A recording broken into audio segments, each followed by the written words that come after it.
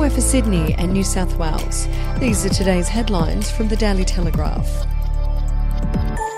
Almost half of Australians find it hard to know what is acceptable anymore or wrong when it comes to disrespect towards women, despite the majority of people agreeing it is where domestic violence starts. More than one woman in Australia was killed by a partner or person they knew on average each week last year, a horrific statistic that the federal government is seeking to tackle at the source with an advertising blitz highlighting the disrespectful behaviour that can lead to serious abuse.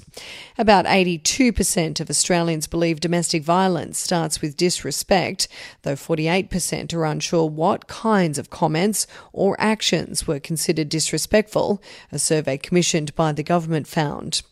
If you would like to read more on that story today, take out a subscription to the Daily Telegraph at dailytelegraph.com.au or download the app at your app store.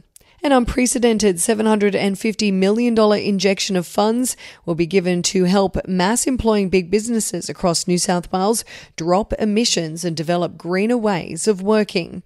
In a move heralded as having the potential to keep thousands of jobs in heavy industry-reliant regions like the Hunter and Illawarra, the state government will roll out its Net Zero Industry and Innovation Fund to keep major regional employers such as BlueScope and Fortescue and Tomago Aluminum in New South Wales. It is welcome news for big companies under pressure to become greener, with 30% of New South Wales carbon emissions currently created by the state's top 55 industrial facilities. For regions such as the Hunter and the Illawarra, heavy industry has been a defining part of their identities and workforces. And we'll be back after this. Australian history is full of colourful but forgotten characters, from alleyway gangsters to Cold War spies and eccentric entrepreneurs. There are hundreds of incredible stories of adventurous Aussies that never make it into our history books. Each week I talk to some of the country's greatest history authors, sleuths and yarn spinners to uncover the untold stories of some of our most interesting and offbeat ancestors. The show, in black and white, can be found wherever you get your podcasts. Sydney's slowest buses are the ones still operated by the state government, the Daily Telegraph can reveal. Passengers on the eastern suburbs and city-state transit services have to wait longer than anywhere else as their buses run late, with only Transdev-run buses in the Liverpool, Bankstown and Parramatta area rivalling them for delays. In 2 embarrassing months last year, state transit buses on the service known as Region 9, covering Bondi Junction, Randwick, Leichhardt, Botany, Maroubra, Mascot and Surrey Hills, it didn't even reach their key targets of running on time for 95%. And Cricket Australia will today celebrate International Women's Day by announcing that the country's first ever statue of a female cricketer will be sculpted and put on display at the Sydney Cricket Ground in a long overdue effort to address the imbalance of public recognition for women in cricket.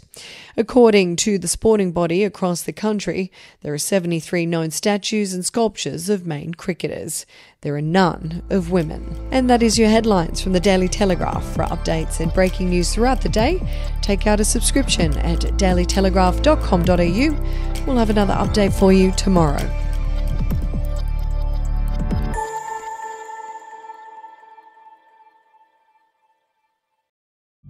The podcast Faith on Trial looks into Hillsong, both in Australia and the US, and takes both the listener and hosts on unexpected twists and turns in the story of Brian Houston and the Singing Preachers. There are 2 incidents involving Pastor Brian. The Australian journalists uncovered a litany of alleged criminal behavior in the megachurch. Financial gifts were being given to the leaders of the church. Listen to Faith on Trial Hillsong ad-free on Crimex Plus on Apple Podcasts today or wherever you get your podcasts.